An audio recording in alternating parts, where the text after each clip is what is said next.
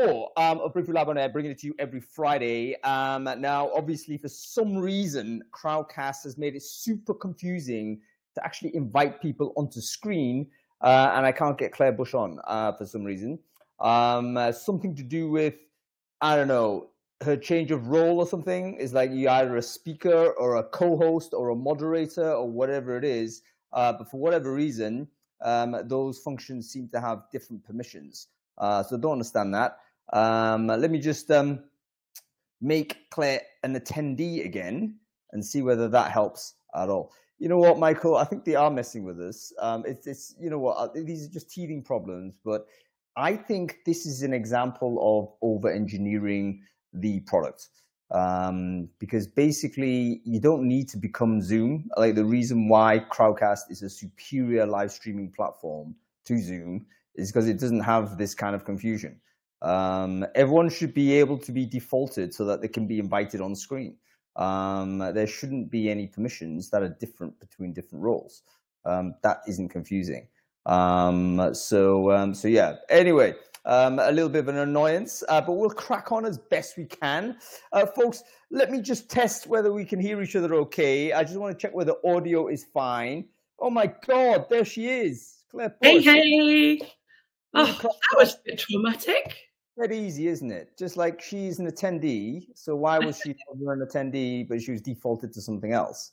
For everybody else who's trying to get on, I logged back out and then went through the link in the email that Hung sent us. So it's nothing to do with you, Claire. It's like literally you were. I wonder whether it's because you are on Crowdcast on a different show or something, and you might have just residually carried a permission across to here, because everyone else doesn't have a choice. Everyone else is like literally an attendee. So yeah, sorry for the slight delay, folks. But anyway, a bit of excitement to start Friday, hey? A quick test on sort of audio visual. So I want to make sure everyone can hear us okay. Let us know whether you can hear us fine on Crowdcast. Let me know in the chat. We should be broadcasting this all over LinkedIn. So this should be going live on my LinkedIn, which I can see that's okay. This should be out on even Alan Walker, Barry Flack, Juliana Park even. We've got tons of people. I think Rob Walker's always broadcasting this as well. So if you can hear us on all of those LinkedIns, let me know in the comment thread where you're seeing it, and we'll give you a big thumbs up and we'll know that we're okay. Okay, audio is great. Thank you, Tammy. That's the enthusiasm we like to see. Not good, great. Okay, quick thanks to our sponsors, by the way. We always need to thank our sponsors for this show. Every week, there's a company that steps up and says, I want to make sure that Brainfood Live continues on its relentless Friday, every Friday. This week, we've got Symphony Talent, folks. If you haven't heard of Symphony Talent, you really should. You need to really check them out for a kind of full-service recruitment, talent attraction, recruitment marketing type of play. They are symphonytalent.com. They've got a really nice rebrand, actually, a couple of months or so ago. You should check them out here. I'm going to share the link in the chat stream. Go ahead. If you think you need a refresh on what you're saying or your online communications, check out Symphony Talent. Okay, cool. I have to welcome Claire Bush on screen. So good to see you, Claire. Thanks for being patient offline and all the rest of it. And how was your night last night? Because amazing. Yeah, really cool, actually. And big thanks to Vinette and the team over at Flexa for inviting me down. It was a really interesting conversation, but also as well, it ties really nicely into the stuff that was talked about at the beginning of the week with the evolution of work from home. So we were talking about the hybrid office policy, all that sort of stuff. How do you bring people back into the office? Why would you want to? Why do they not want to come in? All of that gorgeous stuff. So yeah, really, really good conversation. Do you know what we had? Because Claire and I were actually meant to be meeting, but we had two competing events at exactly the same time, and I went to one and Claire went to another. So we were ships in the night. But I actually had a really similar conversation. So I think we're gonna have to bring back the high, like where are we with hybrid and remote? Yeah. Because I think it's a different concept now than it was 12 months or so ago. Oh, absolutely. Huge considerations. Yeah. Big things. Different sentiments now. I think everyone is a little bit more confident to say, actually, this works and that doesn't, or that works and this doesn't. So yeah, we'll probably go and do another one of those in August. I'm planning August after today. So hopefully we'll get next week. We'll have the schedule sorted. I suspect remote working will be one of those. Anyway, Claire, why don't you quickly introduce yourself for the folks who don't know you? Who are you? What it is you do? Right, so I'm Claire Bush. I am a fractional CMO. So I get the lovely, joyous job of also kind of hanging out with the conversation just coming up. I've been in and around the recruitment and talent space now for it feels like hundreds of years. But I am also a founder of a brand new business called Career 6. It's a career site technology platform that's just out of the blocks. So yeah, we're going to be busy working on that over the summer to bring to everybody through the autumn.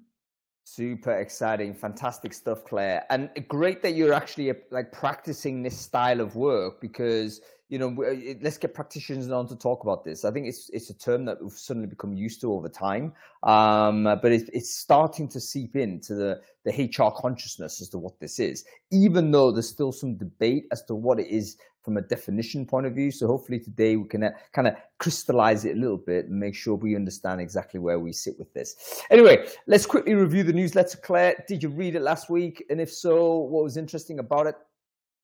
I got totally sucked into the first one, to be honest. I was all about the conversation around AI and automation. Really, really great perspectives. And having studied relationship marketing way back when, I felt that there were so many really great threads that make everything that I learned 100 years ago kind of really relevant again for today in terms of business, strategy, concepts. And I got to remembering like the real basics things. So, we've got Maslow's hierarchy of needs in terms of business strategy. You've got the storming, norming, performing team kind of threads that you can use in the theories. But then also as well, just thinking back to the basics, you've got businesses with people in it, people with intelligence and experience, people who just have ambition and want to evolve and innovate. To bring them together, have that conversation internally, figure out as a team where and how automation technology can innovate your business. And I think that's got to be the starting point, right? It's got to be like, let's do it together. Let's bring it all together. I'd be very interested to know from the crowd whether anybody's actually attempted this, because I think you're right, Claire. Most things that you look at with how I see AI in HR in companies today is that it's usually there's no strategy. It's just individual people just individual experimentation on their own initiative. That's currently where I think most companies are. And then you might have a second category of companies that do have a plan, but they're not articulating it to everyone else. They're just like, okay, we're going to cook this up, and then we're going to have the plan, and everyone's going to roll through. Is anybody doing like a proper, hey, everybody, let's talk about it? In the same way, for instance, that maybe 12, 18 months or so ago, we did a lot of that with DE&I and stuff, where it was an open forum, everyone could contribute, no one's going to direct the situation. It was all like, okay, we need to just surface this up. Maybe similar to how certain cultural, value definition processes work, where it's not just the C-level going away on an offsite and then coming back with a bunch of values, but you're actually like talking to the entire audience and getting all of them to get involved. Audience, I mean, sort of employees, and having them contribute actively to what the policy should be. So yeah, it's relevant. I mean, I think think tanks are something that used to be really popular, but actually having a sort of strategic ERG that comes together, that's got perspective, and also can then to sort of help to create that strategy. I think you've got strength in numbers. If everybody feels involved, you'll have better momentum, you'll have better resonance, and you'll also have much better understanding of the direction of travel. And you won't get stumped then when something new crops up. So, everybody's, oh my God, brain blow, because, ChatGPT is here and it's like, oh my God, it's not going anywhere. But if you can kind of go, actually, that technology or that evolution of how we use that technology is part of our game plan and our roadmap, then it's not a scary thing and you don't get knee-jerk reactions. Yeah, I think so. I think that's a big part of what we do. And by the way, I've just shared the link to one of the posts in last week's, probably the first post actually, which is by Ben Evans. He's a guy totally worth following, by the way. A VC guy, lives in the UK, but he's a very acute observer and communicator on, I think, where technology and society kind of interface. So I'm a big fan of his. Go and make sure you read that blog and go ahead and follow his newsletter. Okay, give us a couple more, Claire. Right. So then I got really excited about my LinkedIn profile because, wow, have we gone back in time? Is keyword jamming something that we need to be doing? And I was thinking, actually, I don't think I did that in the first place. So maybe I shouldn't go back and rewrite my entire, LinkedIn profile and just put the words recruitment marketing 100 times in there. But interested to see what's happened since. That whole thing is sort of, because LinkedIn do this all the time, don't they? They throw a spanner in the works. Everybody, again, has a bit of a moment. What happens afterwards? Has this settled down? Has it affected anybody? I was going to say, that's a question to you in the audience, folks. Has your engagement on your LinkedIn posts declined over the last couple of months or so? Have you noticed basically less engagements, less likes, and so on? Let me know, because I personally haven't, but I wonder whether I might be just an aberrant user because I've got like such a large network, so maybe I don't see it as much as other people because of just the it's a Zerg swarm out there, someone's going to see it. So yeah, have you had sort of a discernible experience where, a post that might get 10,000 views at one point, suddenly getting 2,000 views? What is going on? It looks as if there's been a big shift in terms of how LinkedIn kind of operate their newsfeed algorithm. And what's very interesting is that it seems to try and correlate what you've put on your profile with what you post sort of as an update. So I just suggested, hey, does that mean we have to just keyword stuff our profiles? I think you probably do. I mean, why is it going back to our profiles? Hashtag everything that you feel is relevant has been my kind of order of play for the last couple of months. And also as well, I think those sort of fundamental rules of like what you read, and if you do, and also comment as well on other people's posts, those kind of things feel like we're keeping those conversations alive. I'm sorry, Martin, I haven't seen any of your posts lately. Otherwise, I would have definitely engaged with them as well. That's a chicken and egg, because if you don't engage in someone's post, you're less likely to see them next time round. And so it's one of those where I think, Claire, you're totally right. If you read something, you do like it or even dislike it, it's worth you signaling something to that thing, simply because, it's at least stimulated you to have some sort of opinion on it, and it means that you're more likely to see that person's post. So if you've enjoyed it sort of in the first pace, you got a chance to get it again, and it probably helps you as well because that person on the other side is likely to see your thing as well. So it's not just posting, it's also about engaging. By the way, we've got none other than Andy Foote coming to the show first week in August. He's going to be doing an update for us. He was just Andy on his own. Like, he's one of the few people I would kind of put on screen without panel, because he's worth just listening to for 60 minutes or so. So make sure you follow the channel if you want to hear from Andy. Okay, one more, Claire, before we dive into this. Well, I was going to talk about that evolution of work from home piece as well, because that tied really nicely into the Flexer dinner that I had last night. But I think the other thing that really stood out for me was the creator economy post. And I was really kind of like, oh shit, where's it gone? Because as a creative, although I work in a very, I suppose, haphazard kind of creative way, it does feel like actually we're just refining the level of creativity as opposed to, kind of putting out stuff. I think we're in that world of where all of the segments are kind of homogenizing, and then we're starting to see different kind of behaviors and patterns that come out of that.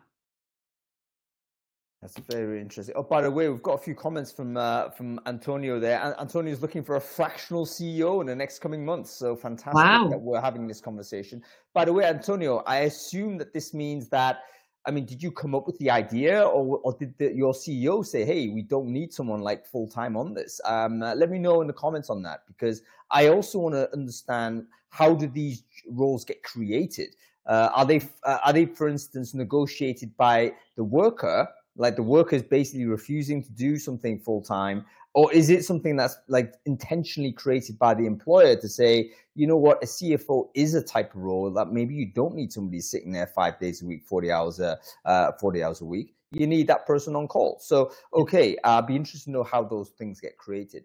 Akbar, thank you. Rules are kinder. So it's interesting to see people's attitude, but it looks like some people actually have tacitly endorsed LinkedIn's changes because maybe it's actually leading to a more positive experience online. I don't know. Like I say, I've not necessarily been visible to it as well, but we'll wait for Andy to give us a bit of understanding there. Okay, cool. I just want to do a shout out to my Claire name twin.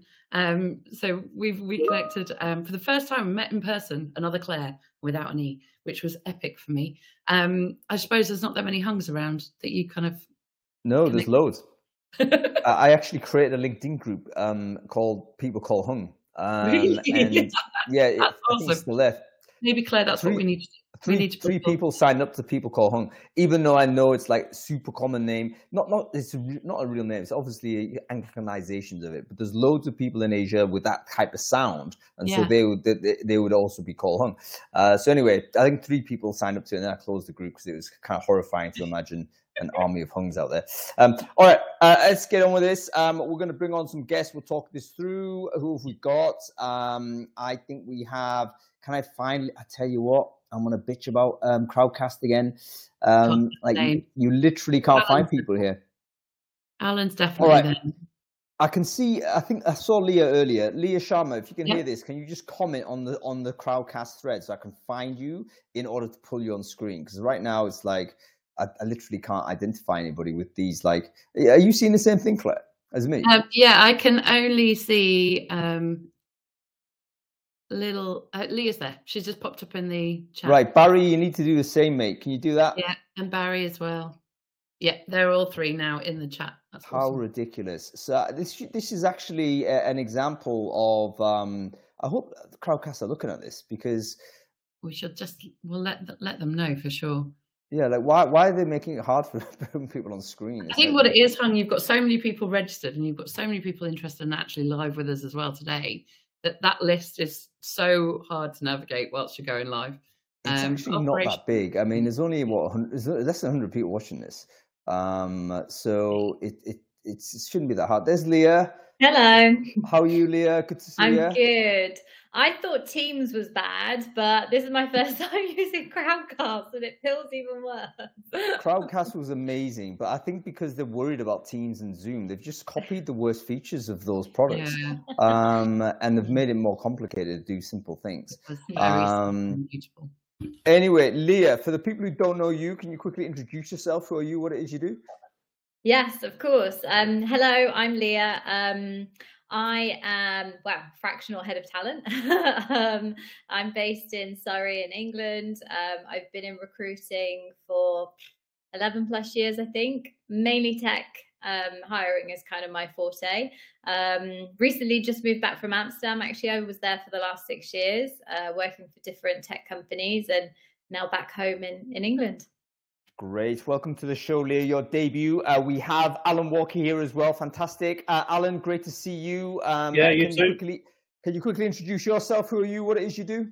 Yeah, Alan Walker, co-founder or fractional founder of Udder, HR tech consulting firm. Great stuff. And Barry has finally made it. There he is. Barry looking like a cyborg. What's happening with that? What is it? It's like Jean-Luc Picard when he got took over by the Borg. Right. Barry, quickly introduce yourself. Who are you? What it is you do? Okay, I'm Barry Flack. I'm fractional HR executive extraordinaire, based here in the UK.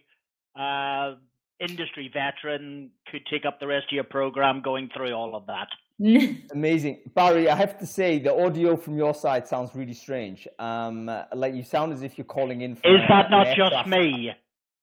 No. Yeah, it's your accent, Barry. Barry, it sounds like you're calling in from an aircraft from 40,000 feet. Is there a way you can fiddle with that, mate?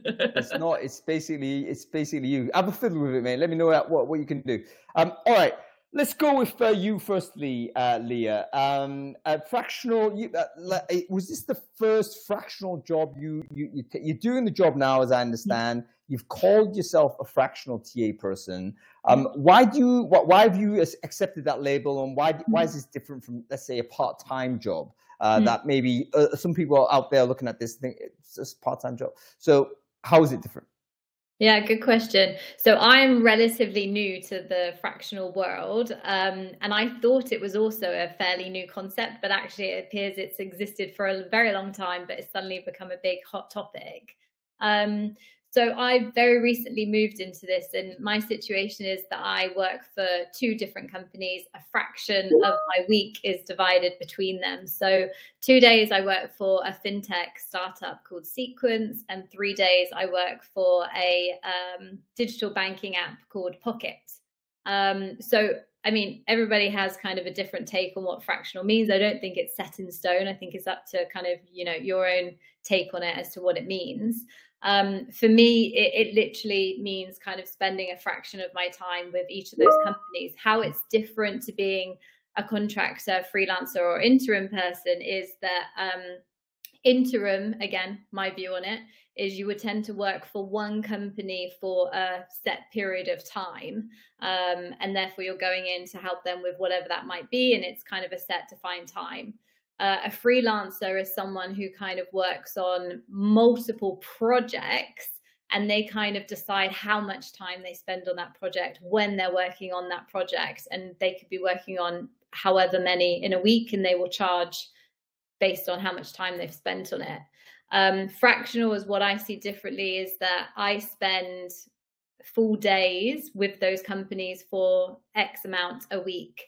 And I will work over those core hours. So Monday and Wednesday, I'm with Sequence. I'm with them for 2 full days, and then the other company 3 full days. So I make sure I'm there and available for those core hours, as opposed to kind of working in the background. So I'm still seen. I'm still part of like teams when I need to be. I'm still kind of in meetings, etc. But yeah, this is relatively new to me. I've only started doing this in the last couple of months. And as I started doing it, as anything, you see a bus and then suddenly you see many, many more. I've suddenly found that actually, yeah, there's a lot of people kind of in the same area as me. Fantastic. I mean, wasn't that a wonderful breakdown? I think that's really good to crystallize some of these differences, because a lot of people might just be thinking, right, it's full time and then everything else is, not full time. But actually, we need to have a more crystallized definition, because there's significant implications to this. So, for instance, you're talking about actually you're on 2 payrolls, I guess. Yeah, how does that work? Again, that's kind of, I think, where it can vary between different people. So again, everyone's situation is different, so it really varies. But I already worked for Sequence. Company changed with the macro environment, and we weren't hiring as much. Therefore, my role wasn't needed full time any longer. And again, this is where fractional is now starting to come up more, where there's not a need for someone full time. So them, I am permanent. But then for the other company, I'm actually my own limited company. Because again, I'm there for kind of a set period of time. I'm not permanent. So I'm working with them for a set period, set number of days per week. Yeah, very, very good. Thank you, Leah. Barry, I'm going to go to you, mate, simply because you've returned to humanity now. We've got you off the Borg. But you've been banging on about fractional, because obviously you've decided that's going to be your domain. So let's hear it from you. What's your thoughts on Leah's definition there? How would you kind of embellish on that, and what's your experience of doing the work yourself? So am I understood in my BBC Northern Ireland voice now? Yeah. Yeah. Yep. Gone. Yeah. Yep, it's better. Look, I've been doing fractional, and I didn't know it since probably late 2018. Look, I think with Leah's explanation was terrific. I think being a bit more crystallized, the difference, I think, is a very clear, we are with you as a sourcing option for organizations, but we're solving a couple of other problems, and let's be explicit about it. You're getting professional, senior experience, technical, at a price that you wouldn't previously afforded, because you would have hired that person or not, as it would have been beyond you. So I do part of what Leah says. Look, I go in, limited company, I offer myself up, I offer the fractional, which is a choice the company has made instead of the permanent hire.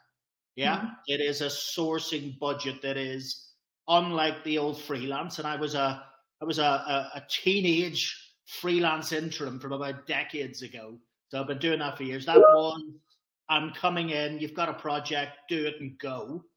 Yeah. Or interim, God, it's going to take us 6 months, come in, stop the place from going under. This one is, I'm fixed with you. Yeah. You're in, you're my expertise. You're small, beautifully formed. You can afford to take in the resource rather than pay for the fully loaded cost of somebody who might have a different profile, without being pejorative, but not saying lower, but a different profile. But you're with me, and it's continuous, and I go up and I go down, and I work everything between 1 day to 3 day on and with that client until such times as circumstances might change. And I think that's how it's going to evolve. But ultimately, I come in, you own me in a slightly different way. I've got to be careful the tax man's not watching today. But ultimately, we've got that broader categorization issue that always exists. But, we're offering something up that's very different to those freelancing. It's not part-time per se. I know that's coming up in the comments where people mention, look, you do what you do, but you're only a part-timer. It's not. You come in, you own it, you drive the strategy, you get your hands dirty, you do lots of interesting stuff, and you swallow up the realization on the other end of the equation, which is that 5 days a week, full-timers are frankly underproductive, lazy sods who don't work the full whack. Yeah, take that to the bank. There you go. This is why Barry Flack needs his own show, folks. I don't know why he's on Brainfood Live. He needs to be his own media personality, with or without the cybernetics. But thank you so much, Barry. I totally get some of the comments on thread, and I get it, because we're trying to kind of unpack this and why it is different. Perhaps it is semantics. We're going to go and talk through that. Maybe it is. Certainly there's overlap in terms of what this means. But I think there's a few things that do kind of make it feel a bit different. Firstly, I would suggest it's the seniority of the role seems to be one of the factors. So part-time traditionally was relegated to quite an insignificant role in business, because the perception was actually if the person's not there for 50, 60 hours a week, that cannot be a serious C-level person. But in fact, if you go on LinkedIn and search for fractional, you actually see a lot of C-level people doing it. So it's the seniority that's gone part-time, and maybe that's worthy of a semantic shift, because it might mean it's different. And secondly, Barry and Leah both mentioned it's a persistency over time. So it's an indefinite engagement.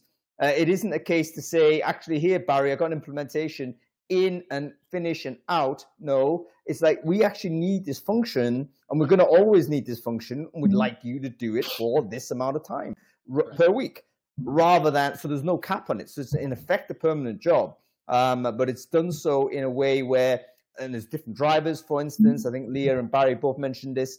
It could be cost saving. It could be just interest in flexibility, or perhaps an attempt to secure a higher skilled person at fundamentally a lower budget. So if you're going to spend 100 units of your money, would you rather have a medium experienced person at 40 hours a week, or would you want a super expert at 20 hours a week? I think a lot of people would make that trade, So very, very interesting. Okay, let's go to you, Claire, because you come in and you're co-host here, of course, but your role also is to volunteer your own experience in this. And as a CMO, person who's worked at a senior level in the marketing function, you've had some experience of working in this fractional way. How would you describe it? Where does it differ from your interpretation compared to Barry's and Leah's? I think for me, it's more of a choice as well in terms of the type of work that I want to do, right? So having been around for a long time, I've done every type of role across marketing spectrum, and knowing and understanding the shortcuts for things like go-to-market strategy, or creating campaigns, or taking and refreshing a brand from sort of concept to activation. All of those workflows are something that is just ingrained in the way that I think.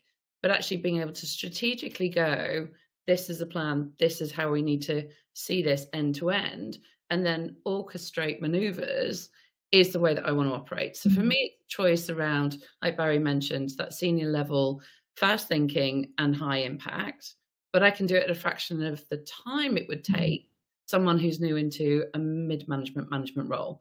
So I can detail everything at a fraction of time, handhold and mentor and manage, which means that the IP, the intelligence and the experience stays within the organizations that I support. I'm not like a freelancer who would just come in, get the job done, drop the product on the table and then leg it. It means that everything starts to build within, and that intelligence and that kind of motivation for growth is what I really want to give back as well. So that's how I emotionally attach myself to the businesses that I work with. And then I think as well, it's more that you can do more being fractionally. So I work in a very similar environment. Lots of my clients are either in recruitment or they're in talent, and there's a commonality of the types of organizations that I work with. They're not directly competing, so I've got no kind of competes in terms of I'm doing this and I'm doing the same over there, but they all add to each other.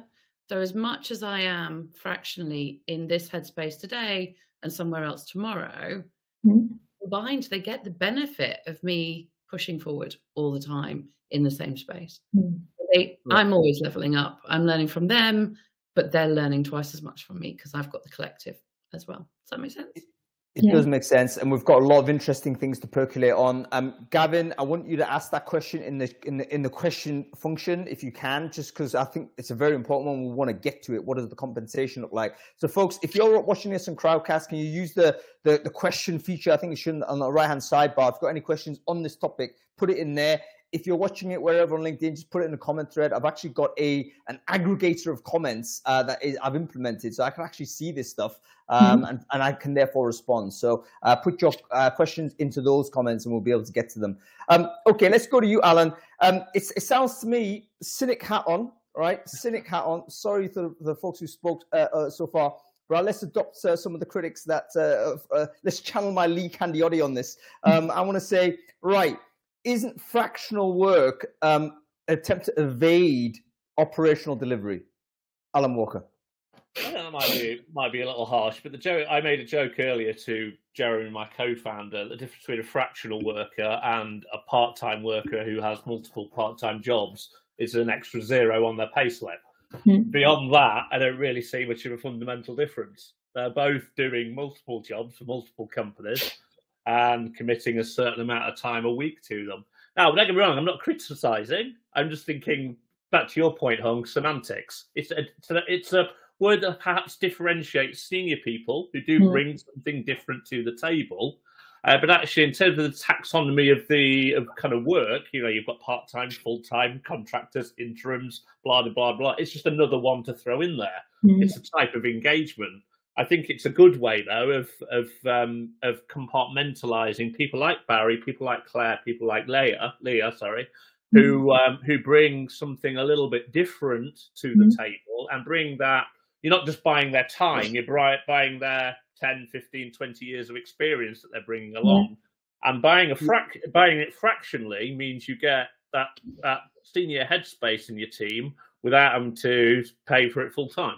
So there's absolutely value in it, without a doubt. I'm just a little bit of a skeptic about wanky new words.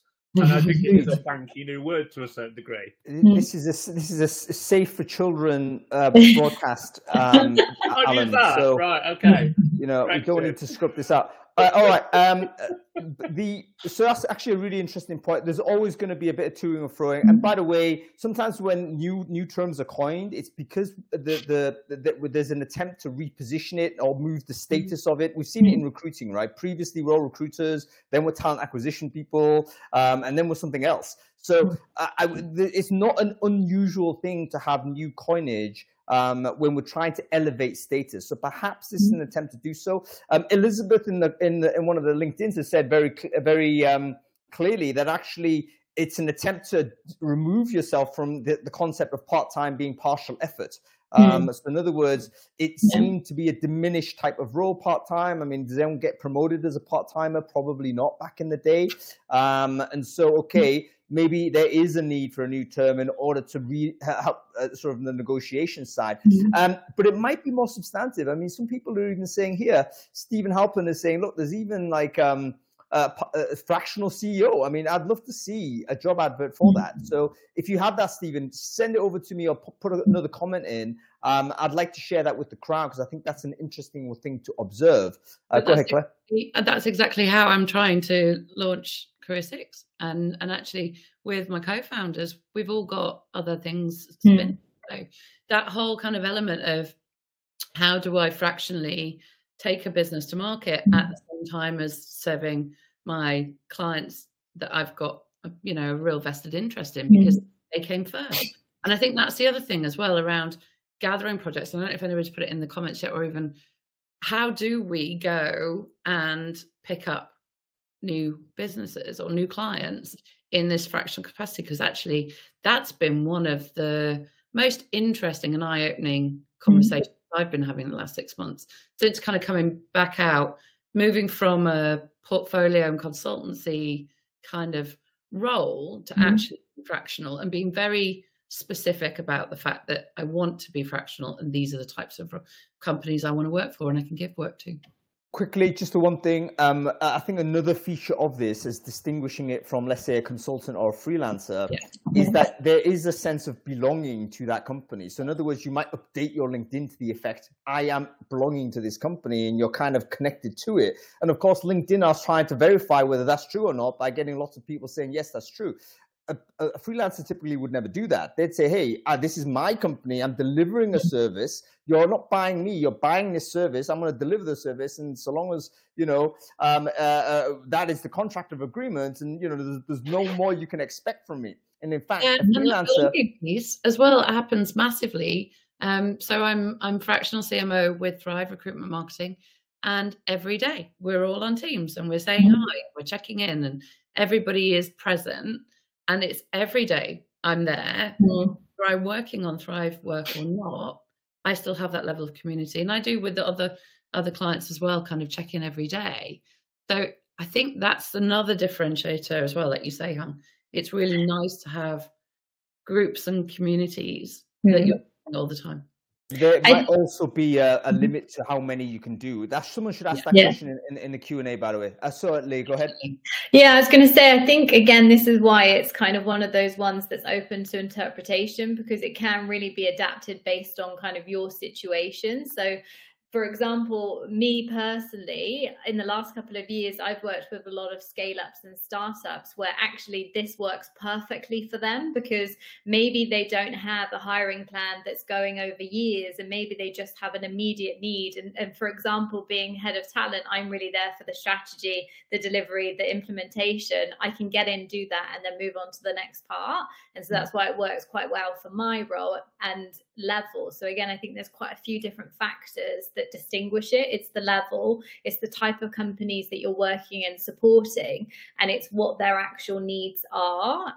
And that's kind of where it plays differently to some of those other interim contractors, etc. I want to make another observation before we take a mini break, but and I think this is correct. It may also be the case that with fractional work, the work itself may be like at that time fairly undefined. So in other words, we need to have the resource to do X. We know we need this person in, but there's not a fixed task list for this person to do. I don't know what you know. This person is the expert providing this. Compared to a classic freelancer, there may be a brief, like you've written the brief, right? You've told them you want this thing. So it's also about the maturation of the work and how defined the tasks are. Maybe it's sort of a situation where you got a hole somewhere, but you don't know where the edges of that hole are, and this person needs to step in. Okay, folks, mini break. Don't go away, because the mini break is all about networking. It is all about making sure that everyone is fully connected as much as they can, that are interested in these conversations. Brainfood Live on Air is, of course, a conversation starting show. However, we do have to come off air, which means that obviously this conversation has a risk of coming to an end. We don't want that. We want the conversation to continue. So please take this time. Grab your LinkedIn URL and just stick it in the comment thread wherever you're watching this. If you're watching this on Crowdcast, stick your LinkedIn URL in the chat stream. If you're watching this on any of the LinkedIns, stick your LinkedIn URL in the comment thread, and then make sure you connect with everyone else who does that. Every week this happens, and I guarantee you every week there's people getting 20, 30, 40 connections for absolutely no cost, no issue, and building up their network. Go ahead and talk to those people after this show is off air so that you can continue this conversation on fractional work. Antonio, for instance, you're coming in, you want to have some, crowdsourcing, you want to figure out what's what. Guess what? Everyone who's watching this is thinking about the same thing. So go and speak to all those folks there. Okay, cool. How do we create a fractional job? Does this happen intentionally, or is it as a result of circumstances, as it was for Leah's case? Are there particular roles that actually suit a fractional design? What do we think about this? Open it up to everybody. Just seen Stephen Rothberg in the chat. He said that there's nothing stopping them from hiring fractional people, but their payroll company, provider of payroll and benefits, needs the person to be employed for at least 30 hours a week. Now, that's obviously got to be one of the starting points of figuring out how do you bring this expertise in-house, right? I think so. So what actually is so there's going to be local jurisdictions which probably create the confusion, add to the confusion, and cause the righteous contention, because there's going to be certain laws. It looks like in Stephen's case, an employee is a person that is 30 hours plus, right? I'm not sure what the law is in the UK or whatever that may be, but yeah, that's something we need to be aware of. So obviously you need to have some awareness of employment law in your company before you even think about this, because it is at least new, it's experimental, it's going to be probably not ideally fitting in to whatever sort of design we have. So so be aware of the employment law before you think about the design. But let's say someone's covered that. How are these jobs created? Is there particular roles where this suits? This potentially we could advise companies on this. Like any thoughts, anyway? Go on, Gary. Yeah, look, I've hired a couple of fractionals. Probably easier because I'm a believer in and on and around it. But look, it's circumstantial. I imagine, Hung. The context of your organization tends to drive a bit more creativity. You're literally having the conversation that we had at the outset, which is, with a budget of X, you can do one or other thing. Yeah. Now you've got to get yourself then sold on the fact that this person can operate inside the organization where you're not tied to presenteeism, where they've got to be there, where the spike of work necessitates that it's at the life cycle of where you need to be, a broad conversation.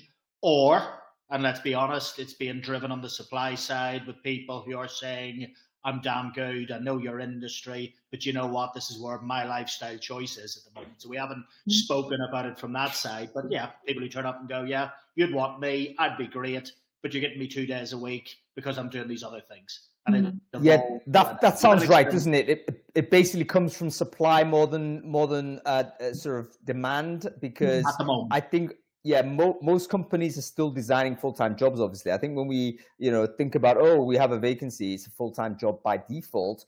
It's only when there's like critical emergency do we think, oh my god, we need a contractor. But we might be going ahead to hire a full-time person and then encounter a great person we want, but that person doesn't want the full-time thing, and therefore we say, you know what, let's get Claire in for 20 hours. That's going to be better than cracking through trying to get someone we don't want for 40 hours, which I think, again, a deal most people would take. Any other thoughts about where these jobs emerge? Like, how are they created? Or do you know of any examples where someone actually has designed it and said, you know what, this job is not a full-time job, never has been, should be fractional? I think that for me is definitely something that I see in the marketing world a lot, in that marketing strategy isn't something that you need to be doing every day of the week. It's just a choice I like to play in that space.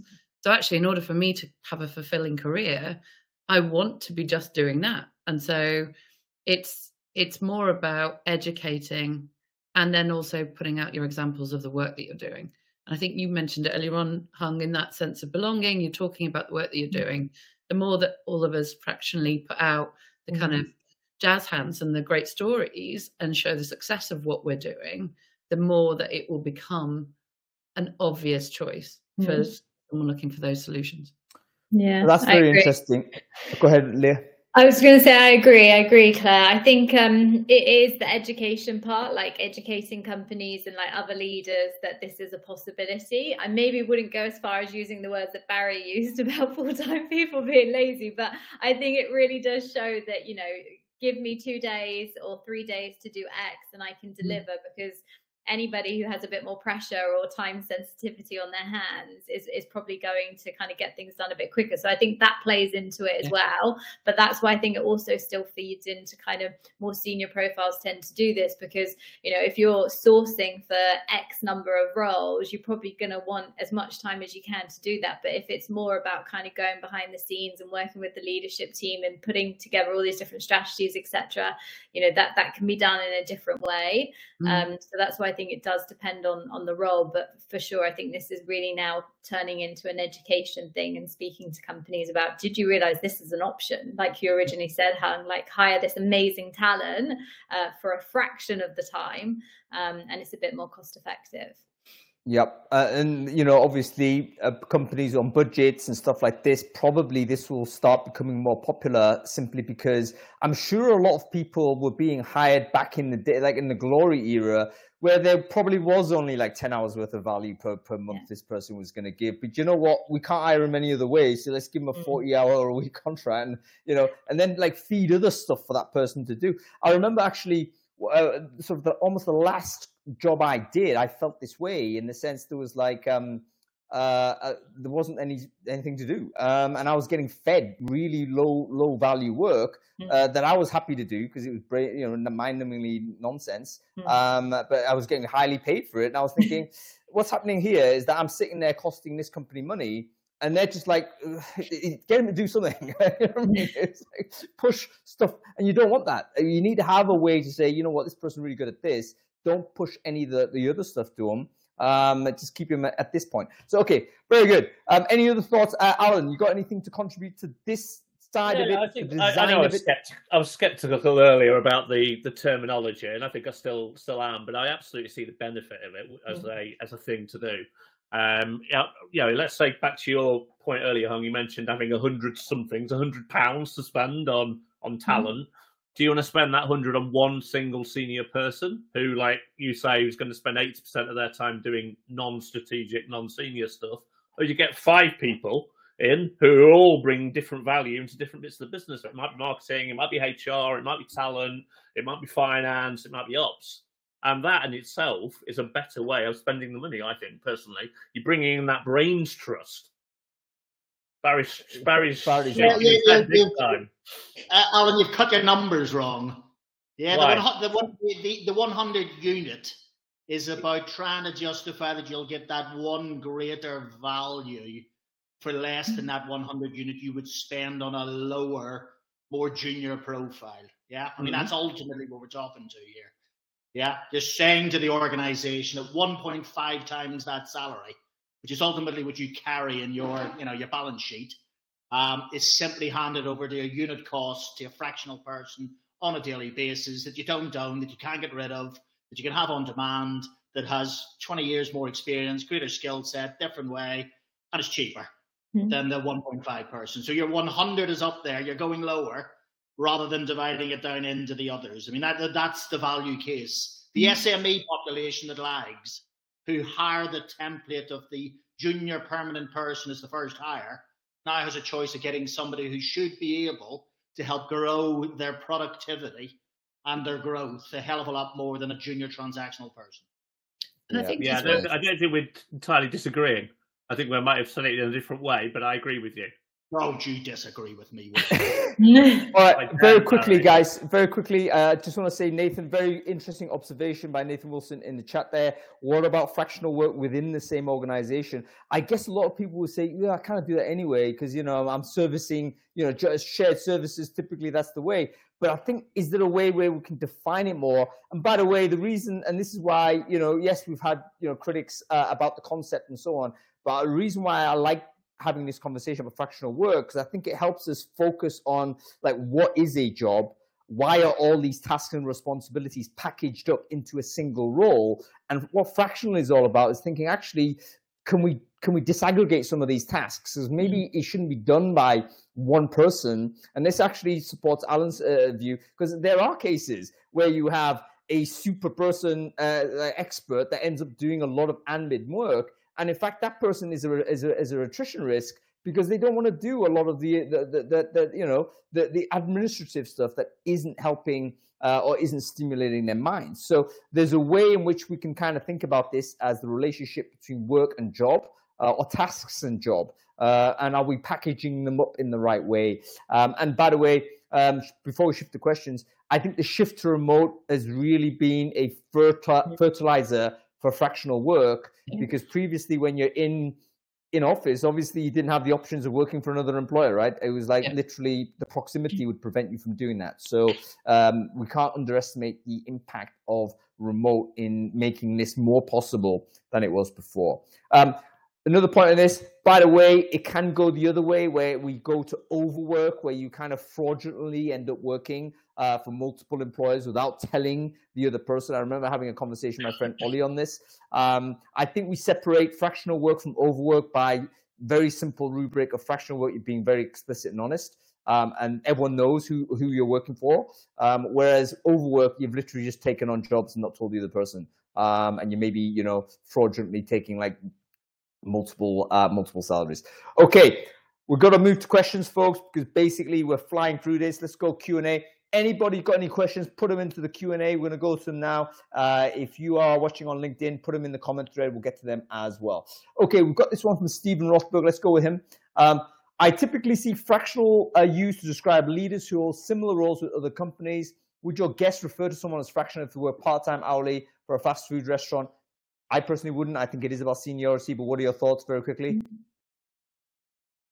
I think it's a value exchange. Like, what fraction of their value is coming back into each of the organizations?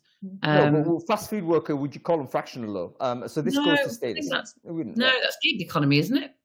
Yeah, well, I think that's the difference. Is their labour, the amount of hours that they can put into something. So it's still technically, if we want to be arsey about it. I get what Steve's saying. I get what Steve's saying, but the answer is no, Steve. Let's go to Gavin. Gavin's saying, how does fractional comp work? This is really important. So Leah, I think you've already described your situation. You are actually permanently, or shall we say, you're on a payroll on one company and there's LTD with the other company. So there is a kind of if you like, a legal hierarchy or technical hierarchy where that belongs.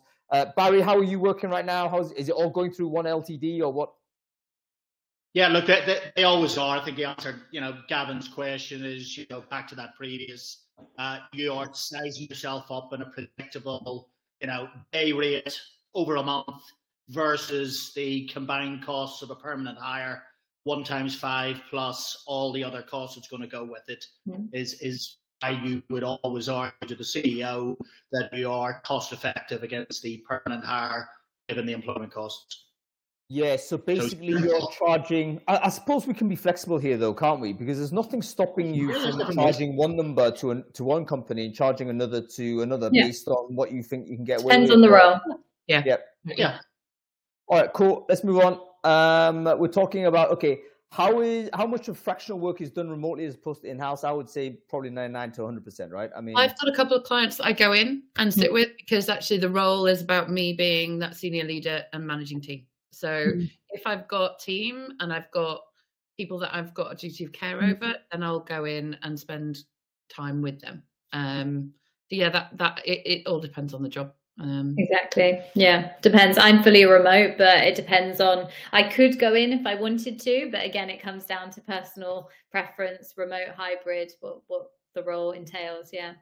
Imagine trying to do fractional work pre-COVID. Like you literally have to like ride a bike like a maniac to office or something, wouldn't you? I mean, you'd be very fit because you'd have to manage multiple commutes. Crazy. Yeah. Okay. Let's keep moving. We've got another one from Gavin. Gavin saying, would fractional roles in the resume muddy your career tenure, and would it look bad for certain employers? Let's be very serious here. What are your thoughts? Big shake of heads. Some disagreement. Let's talk about this very quickly. Let's not do the Indian head shake. We don't know what that is. Okay, Claire, you were shaking your head on this. What's your thoughts? I see it as no barrier at all. I actually see that it's an added value. I've then got more experience across a number of different businesses at any one time. So actually, I'm being much more productive with my experience and application. There is a point to be made that working fractionally will give you multiple perspectives where you can actually absorb a lot more information. That could be helpful. That then can be a problem in terms of confidentiality, conflict of interest, etc. But that's another matter. Barry, were you shaking your head, nodding your head? No, look, I read that as the old trope that we put enormous value in people who stay around permanent jobs for a long time versus these bloody job hoppers who can't be trusted and are going to head off. Yeah, a battle of the old recruitment model. Look, I'd pick somebody getting accelerated development and experience over somebody sitting on their hands for 3/4 of the week at certain times because of the context of the business rather than them. Yeah. Yeah, cool. So lots of heads there nodding. So we don't think so is the answer, I believe. Okay, let's keep going. Would really love to hear your thoughts around how to avoid conflict of interest. Okay, thoughts on this? Alan, got an idea on this? I guess it's the same when you're providing service. Well, I'm a service provider running a business. It's a similar thing. You just have to make sure they understand that you're going to treat the right things confidentially, but also the positive gains from actually working across multiple clients as well. It's a trust thing as much as anything. And clearly, you can legislate, you can put stuff in place contractually, you can have NDAs in place, etc. But in the main, it's a trust thing. Exactly. Yeah. Relationship driven. Leah, I want to ask you this question because you're doing a TA job for 2 companies. Is there not a scenario where you encounter a candidate that could potentially be great for either or? Like, how do you play that? That's a clear conflict of interest, isn't it? Yeah. At the moment, no, because their hiring needs are completely different. So there's not been a crossover, but I can see that happening. And I think I would just have to handle it in, a super non-biased, confidential way. And I would just, whoever the company has applied, which company the candidate's applied to or sourced for, that's the priority, to the point that they no longer want them or they're not successful, whatever. I would happily have a conversation, but I wouldn't be sharing between the 2 or 3 companies, or whether you treat them separately. And it's all about based on the trust and knowing who owns what. I think if you're transparent, you might be able to parallel process them without necessarily a problem. It reminds me a little bit of the show we did a couple of months ago where we talked to a lot of VC recruiters. So the people who are working for VCs across a portfolio, like, what do you do if you've got an amazing engineer and actually it would be suitable for everyone in that company, in that portfolio? What do you do? Parallel process them. You say, hey, you're slightly different though, aren't you, when you're a VC person there? Then you've kind of, it's very obvious you've got an added interest in all of those. Whereas for me, like, I've got to support each of those companies separately. I'm not so much there for the candidate, I'm there for the company first of all as well. So I've got to kind of think about that way. But yeah, I think if you broached it and were open and honest, for sure, it's worth having the conversation. Yeah, it's probably one of the challenges, though, Ilya. You're quite right with that question. Okay, final question from Andrew. Isn't fractional a term we use for knowledge workers, whilst we're happy to call skilled workers gig economy? So is that fair characterization? It's basically kind of a class divide. Like, we want to call middle class sort of white collar workers fractional, and we want to, we don't want to call that for the person who is doing a McDonald's job, let's say, and we're saying, that's a gig worker, or that's, 0 hours type person. So it is basically a social class. We've kind of reformulated social class labels to suit our own kind of self-esteem, I guess. Thoughts on this? I'm not sure it's like the social divide, but I think it's more of a label of the type of work that we're doing.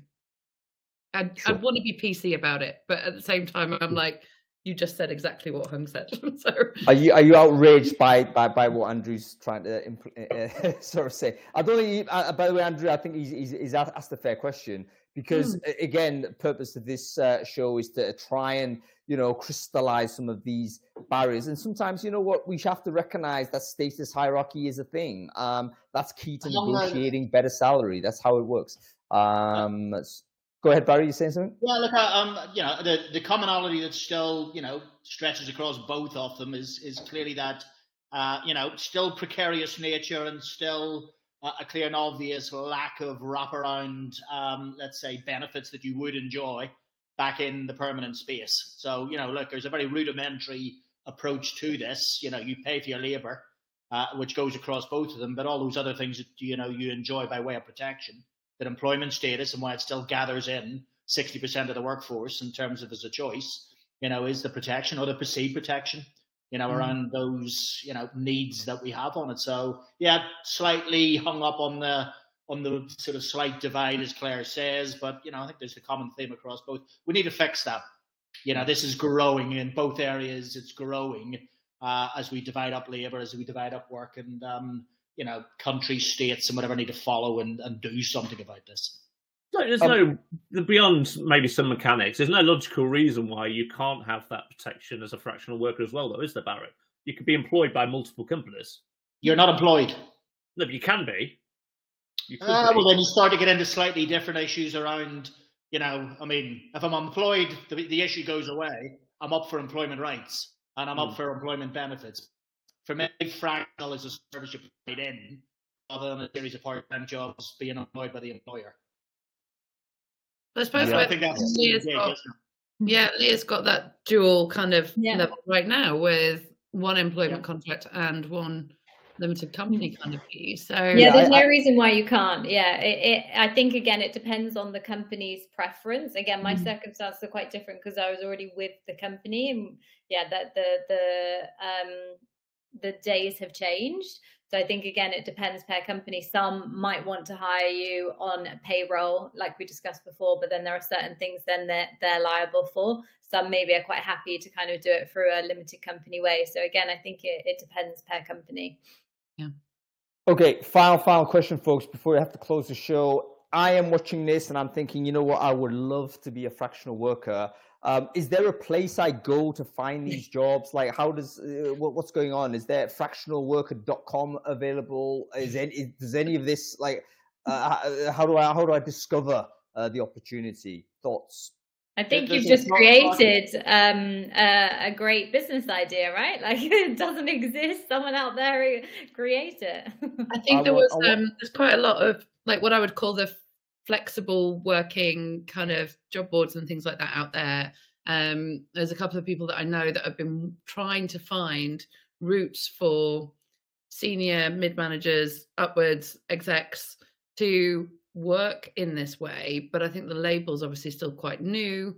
I think there are a lot of what I would call part-time jobs mislabeled that could be and should be fractional, in my opinion, that are out there. But it would be awesome to see much more of this available. Just get yourself on Upwork, guys. Upwork. There you go. Yeah. Upwork needs a separate area for fractional senior. They are in there. They're starting to emerge in there, Alan.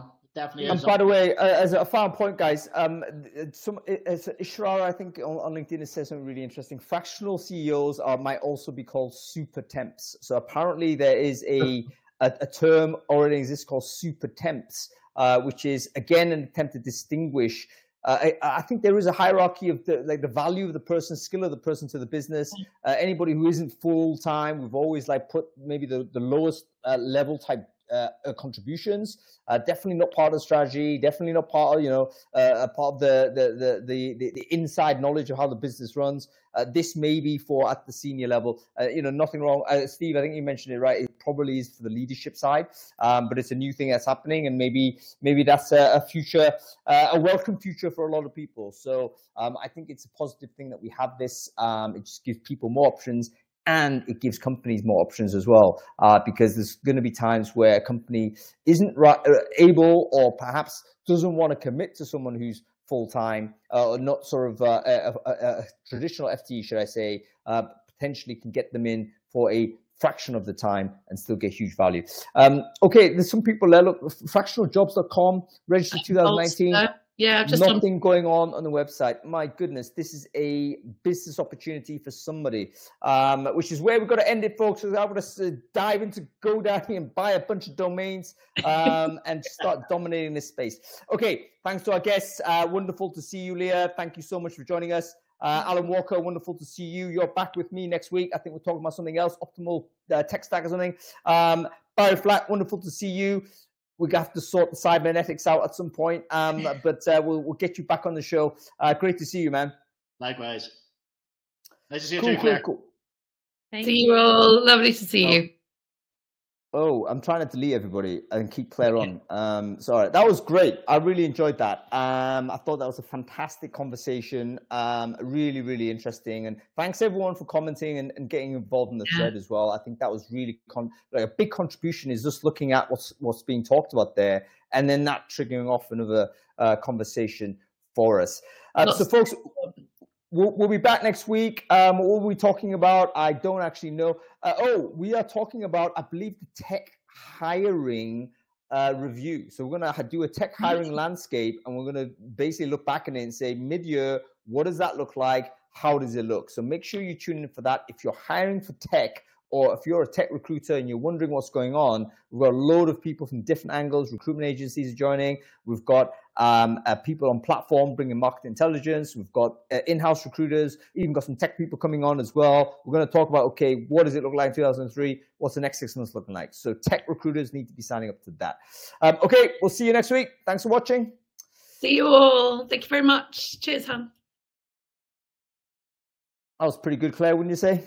I really love that. That's awesome. And actually really big food for thought for me as well. Like, I hadn't thought about it as cleanly in terms of the way that I'm working. But yeah, I really love that. Brilliant people. I think the conversation just helps crystallize, and this was sparked actually by a long debate I had with a friend of mine, which is essentially the same chat we had where people were disputing the relevancy of it. And I think the key thing is that it doesn't have to be a completely clean categorical break, but it is significant enough for it to be a new label is worth it, you know. The way I think about it and the way I look at it is that I've got sort of 3 levels of which I deliver in. Strategy first, which is C-suite, where are you going? What can I do to create something that is a roadmap? And that typically is marketing. And then what I'll do is I'll take that strategy and I'll work tactically with a team, and or I'll deliver that operationally in managing Thrive or my marketing team that I have available to me. And I think so long as I'm in that senior management role and I'm doing it for a couple of days a month, then it becomes really easy to have that constant moving things forward. But I'm not needed to be every day. I certainly don't need to be in an organization 4 days a week, 5 days a week. I just wouldn't consider that now as a way of life.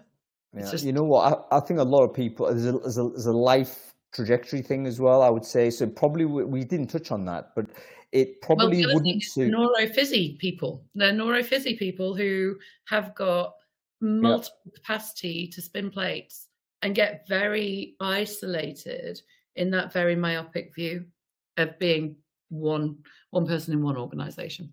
Yeah, I think basically if we kind of develop it as a category, or just open up more opportunity, it might even help with things like AI, you know, because let's say everyone's terrified of artificial intelligence, we're rightfully concerned, but AI is not knocking out 100% of the job. It's knocking out 20%, 30, 40% of the job. That leaves some percent left, and maybe it doesn't justify a full-time job, but perhaps it could be done fractionally. So, you know, there's something there. Anywho, listen, what you got planned this weekend, Claire? What's interesting? Nothing much. The child has gone off sailing, so it's a nice chilled weekend at home. I love it. There's nothing more that I would enjoy than having a chill weekend. I've got to be busy though. I'm like partying this weekend all the time. It's crazy. I'm tired. I need to go to bed. I am absolutely exhausting. Still reveling in the flashbacks of I saw that person at Wreckfest. I mean, how brilliant was that? That was just such a brilliant event. It was great. It was great. Anyway, Claire, gotta love you and leave you. I'll see you soon, okay? All right, take care. Enjoy. Bye.